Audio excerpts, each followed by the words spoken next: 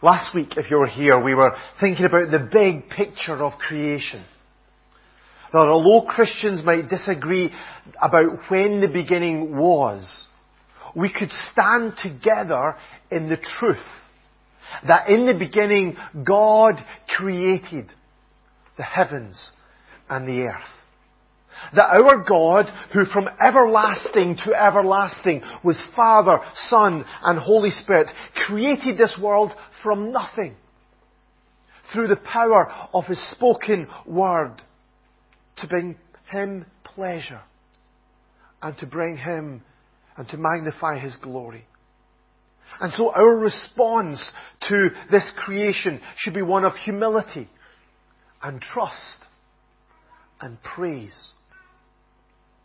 But this morning we're going to try and hone in on some of the details of how God created this world.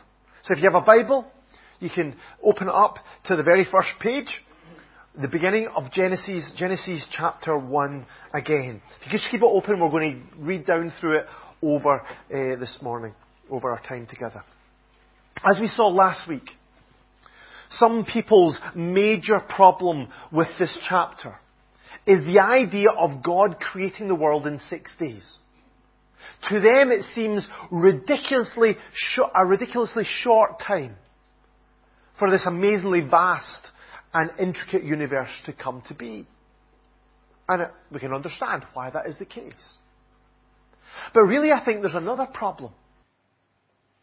Because if God is omnipotent, if nothing is too hard for Him, if He can just speak this universe into being, why did He take so long?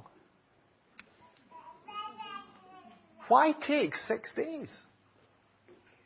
However you understand those 6 days to be.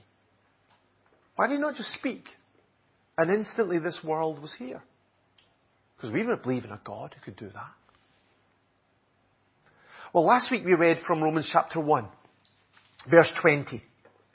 That since the creation of this world, God's invisible qualities, His eternal power and divine nature have been clearly seen, being understood from what has been made, so that men are without excuse.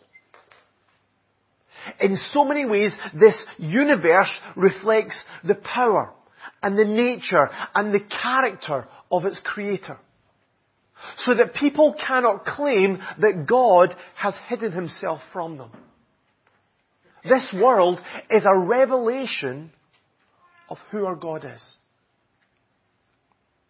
And if that's the case, then I think it's reasonable to assume that how God made the universe also reflects something about who He is.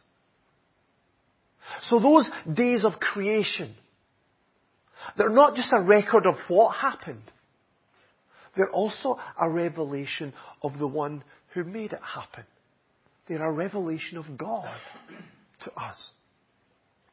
So what can we learn from these 7 days, or 6 days and then a day of rest of creation? Well, I think one of the overall lessons that we're going to learn in these verses is that God is a God of order.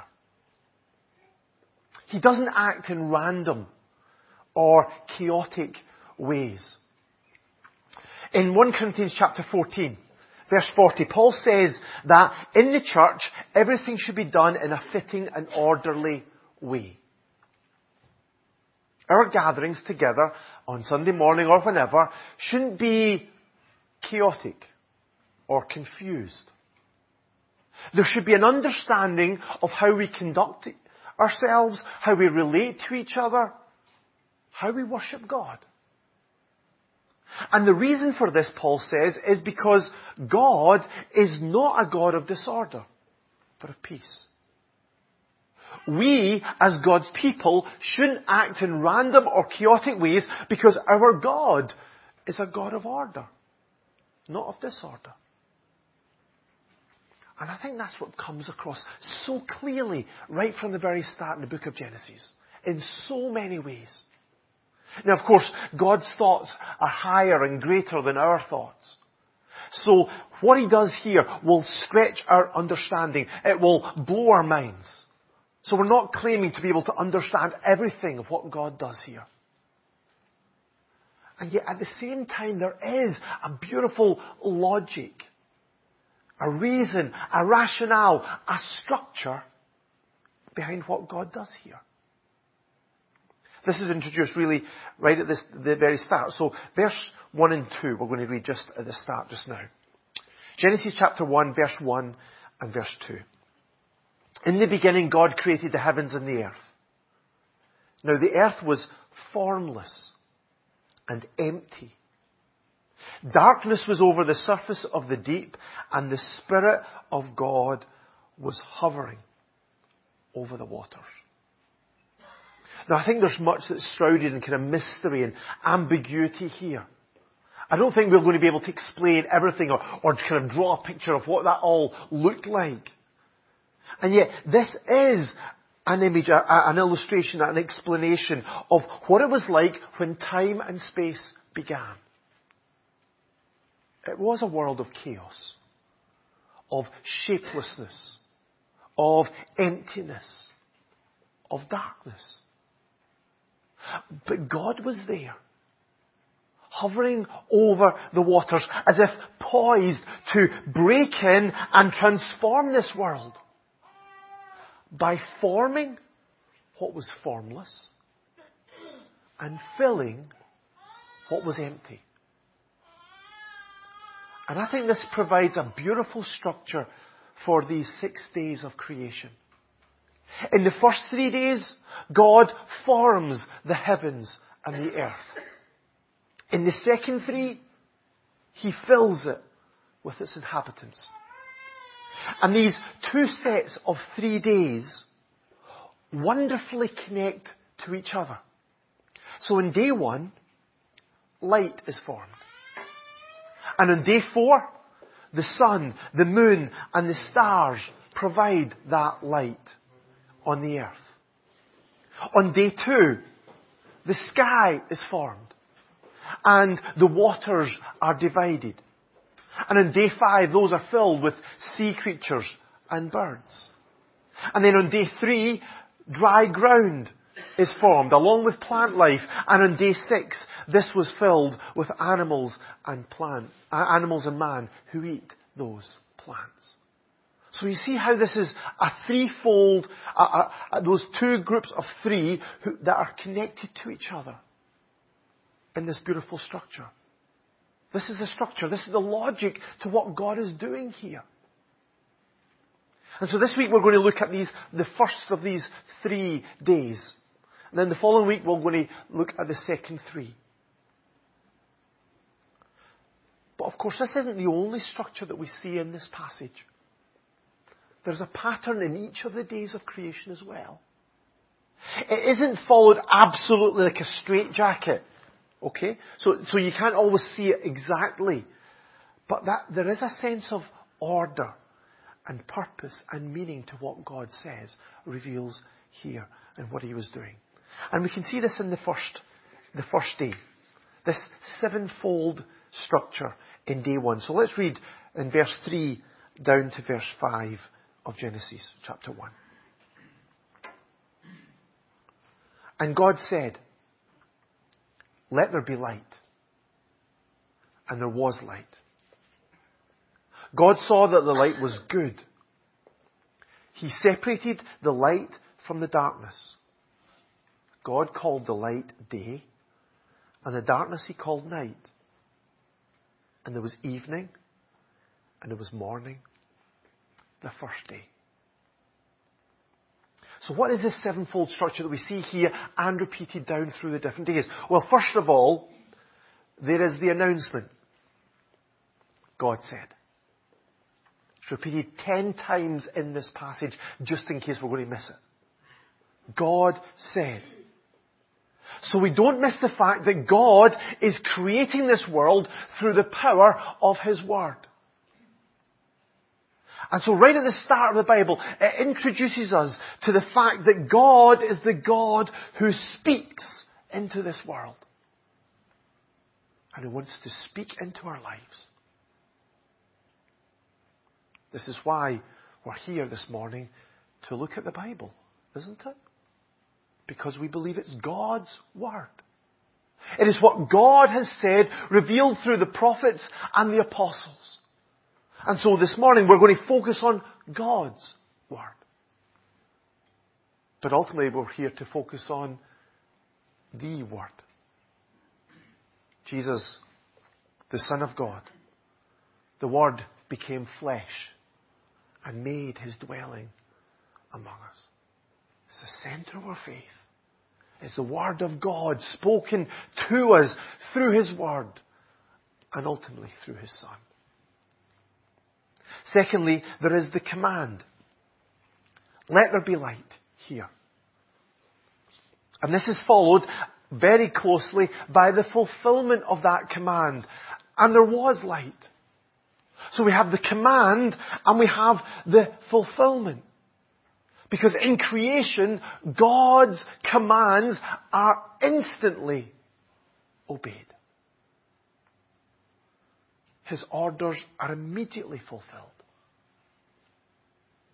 Teaching us that that's how we should respond as well. When God speaks into our lives, we should do. We should obey. Then there's often the execution of this command. In verse 4 here, He separated the light from the darkness. Where God did what He said He would do. God said something, and He did it. And we see that right throughout the Bible, don't we? That our God is the God who keeps His promises. He's the God who keeps His word. Numbers chapter 23 verse 19 says this: God is not a man that He should lie, nor a son of man that He should change His mind. Does He speak and then not act? Does He promise and not fulfill? And throughout this chapter, right at the start of the Bible, we can see this truth presented to us. God is always true to His word. What He speaks, He does. Isn't that such an important lesson for us to hold on to this morning? That God keeps His word. Then fifthly, there is the approval. God saw that the light was good. As we saw last week, God is the standard of what is good. So 7 times in this chapter, God can declare His approval of, His delight in His creation. Why? Well, because His creation reflects and reveals His character and His glory. Here, God can declare that the light was good. Why is the light good? Well, because God is light. And in Him there is no darkness at all. God is the ultimate source of light in this world. He is holy and separate from anything that would be dark or evil. And He brings to us the light of understanding and direction and purity and salvation. And ultimately the light of life in His presence forever. And He brought that light into our lives through Jesus. The one who said, I am the light of the world. Whoever follows me will never walk in darkness, but will have the light of life.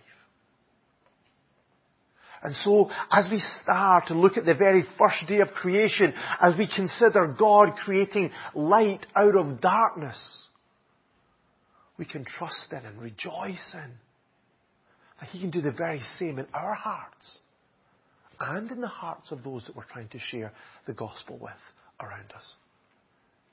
Remember this verse from 2 Corinthians chapter 4 and 6?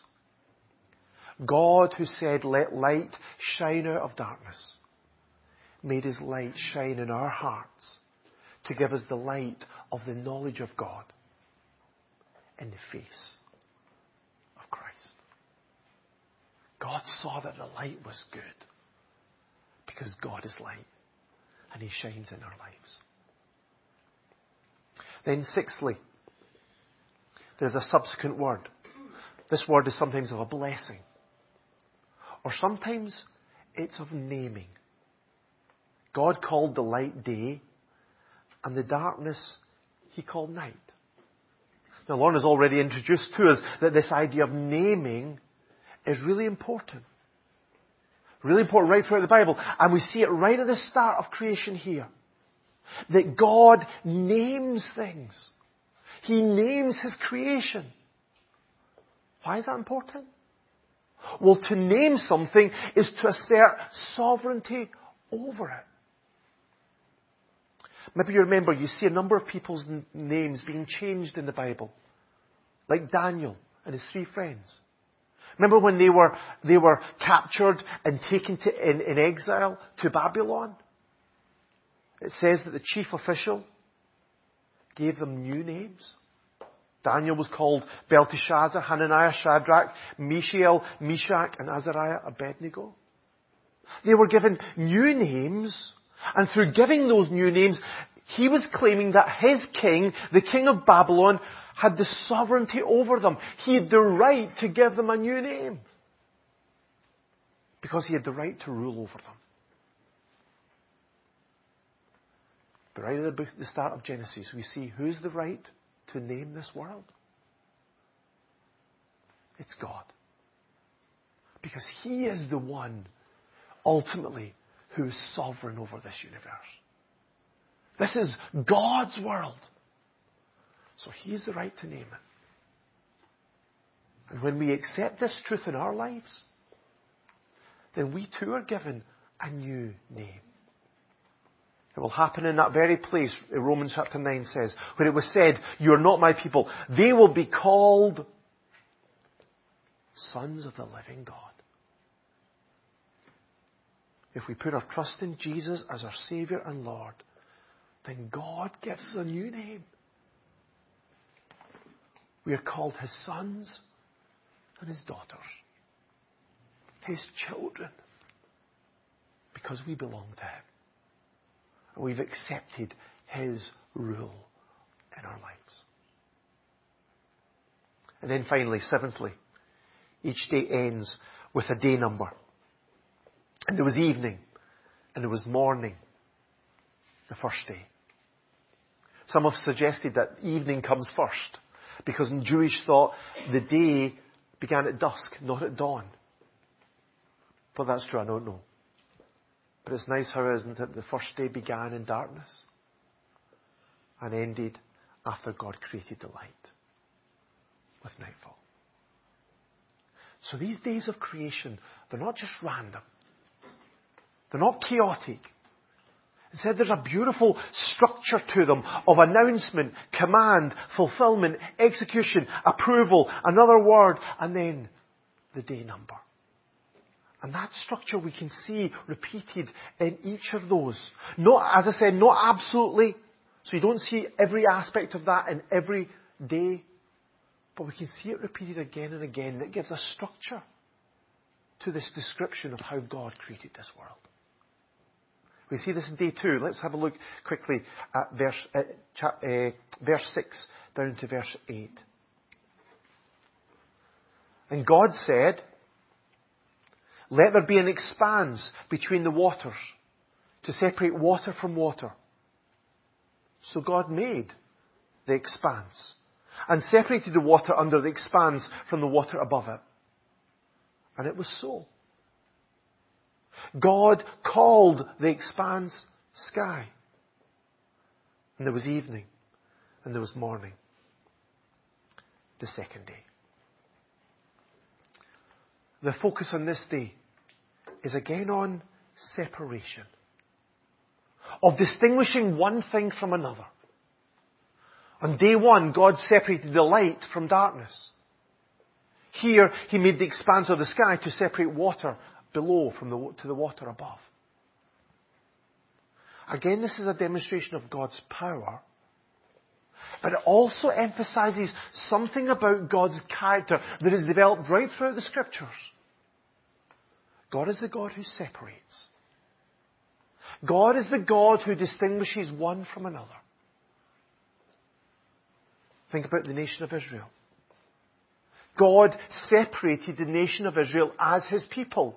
He said to them in Leviticus chapter 20, I am the Lord your God who has set you apart, who has separated you from the nations. And He called them to live separate from sin because that's who He is. He says, be holy. Be set apart from sin. Because I, the Lord your God, am holy. Holiness always carries this idea of being separate. But of course the nation of Israel failed to live out this calling to be separate from sin. And so God has separated Himself another people from this unbelieving world. And He did this through Jesus, who was completely separate from sin. So that we could be separated to live for God. So Paul wrote to the church in Corinth to say that they were sanctified. They were separated. They were set apart in Christ Jesus and called to be holy, together with all those everywhere who call in the name of the Lord Jesus Christ. God is holy and separate from sin. And through Jesus, He's calling people to likewise be holy and separate from sin. This idea of separation is further developed in day 3. Let's read verse 9 and verse 10, please. And God said, let the water under the sky be gathered to one place, and let dry ground appear. And it was so. God called the dry ground land, and the gathered waters He called seas. And God saw that it was good. Again, we see a God who has planned and who structured this world. There's a place for the sea, and there's a place for the dry ground. And it's God who has the authority to determine which is which. Because God is in control of the sea. This is what King Canute understood in the very famous 12th century legend. Maybe you remember him. To those who would flatter this king with his power and authority, this king showed that he had absolutely no control over the sea by setting his throne on the beach and commanding the incoming tide to stop. And of course, it didn't. He didn't have the power to control the sea. And even with all of the advances in technology, we're still basically in the same situation.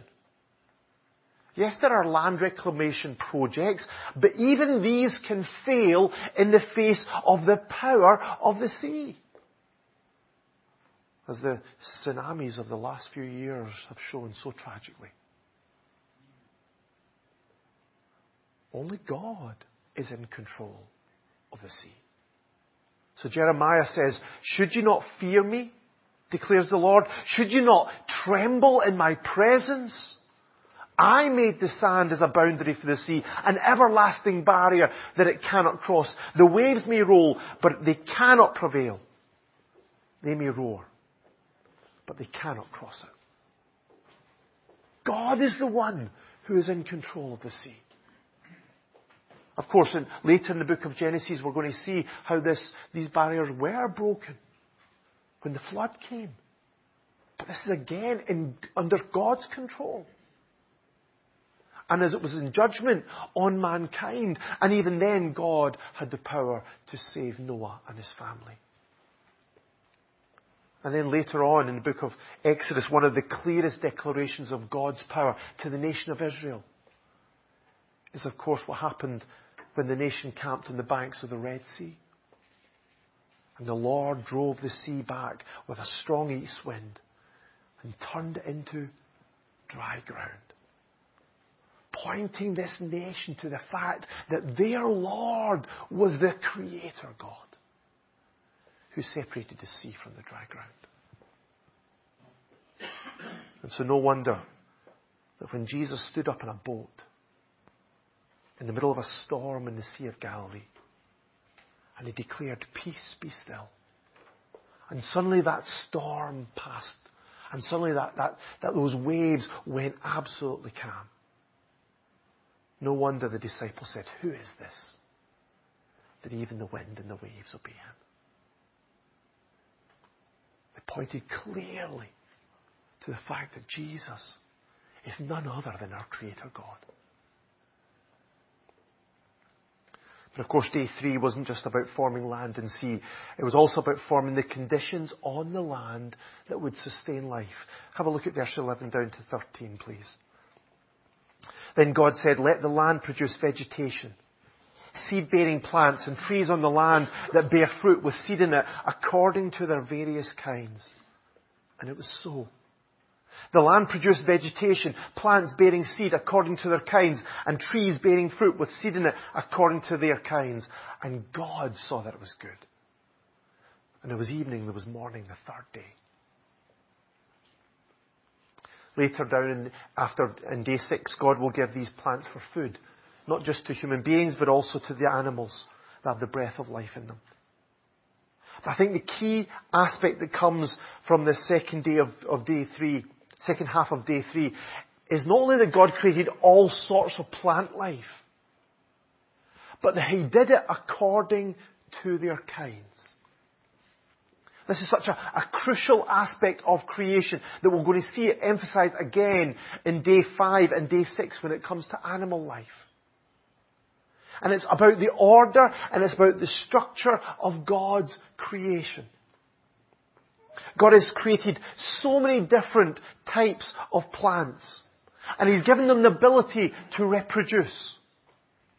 And these types of plants have an amazing ability to diversify and adapt to different conditions, to produce different varieties.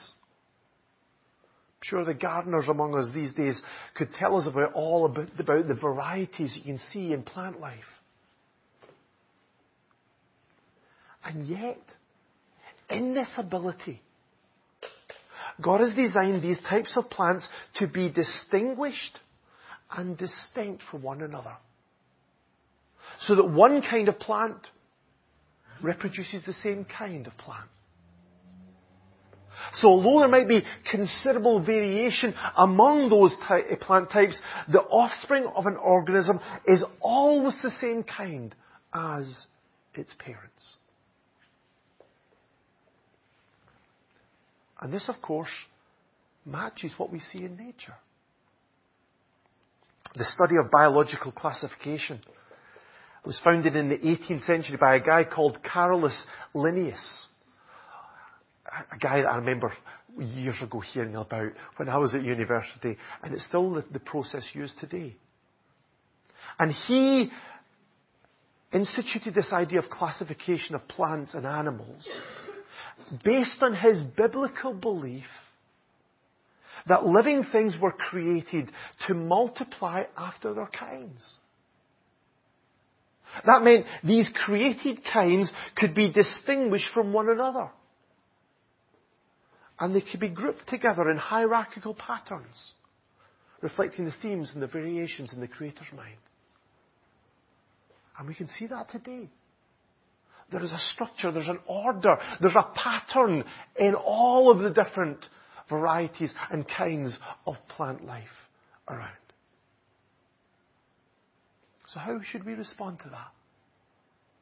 Well, God called His people in the Old Testament, the people of Israel, to respect this order. The order that He designed in this world. For example, the law told the people of Israel, do not plant two kinds of seed in your vineyard. If you do, not only the crops you plant, but also the fruit of the vineyard will be defiled.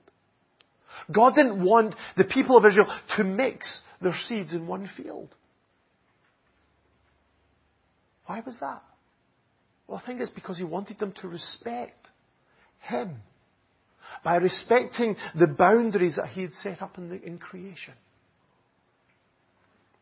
And I think that's such a crucial principle that we're going to see applied right throughout this chapter, and that we can apply to our lives. And it has huge implications when we look at the things that directly apply to us. in kinds of ideas of what it means to be human compared to animals. What does it mean to be male and to be female? What does it mean to be married? What does it mean to live in relationship with God? Are we going to respect the way that God has made His world? Now, I've just touched on those 3 days. I know it's been a bit of a rush just to get into those 3 days. And so we're going to look at that in more detail next week. We'll look at the next 3 days as God fills this world that He has formed. But hopefully we can all see that God did not form this world in a random or chaotic way. Instead, God worked logically, methodically, to take what was formless and to give it structure. Separating, dividing, defining limits, giving names, giving purpose to His creation. He did this so that this world would work, would operate under definable laws and according to definite boundaries. And so it would reflect His character. And that means that if we as God's people are going to respect Him and honour Him in our lives, then we need to learn those boundaries. We need to learn that structure.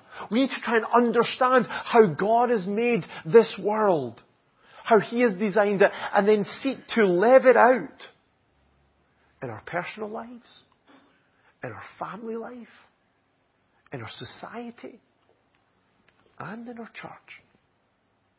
Because God, our God, is not a God of disorder. He's a God of order and structure and purpose and plan. And our calling as His people is to reflect that and to live that out every day of our lives.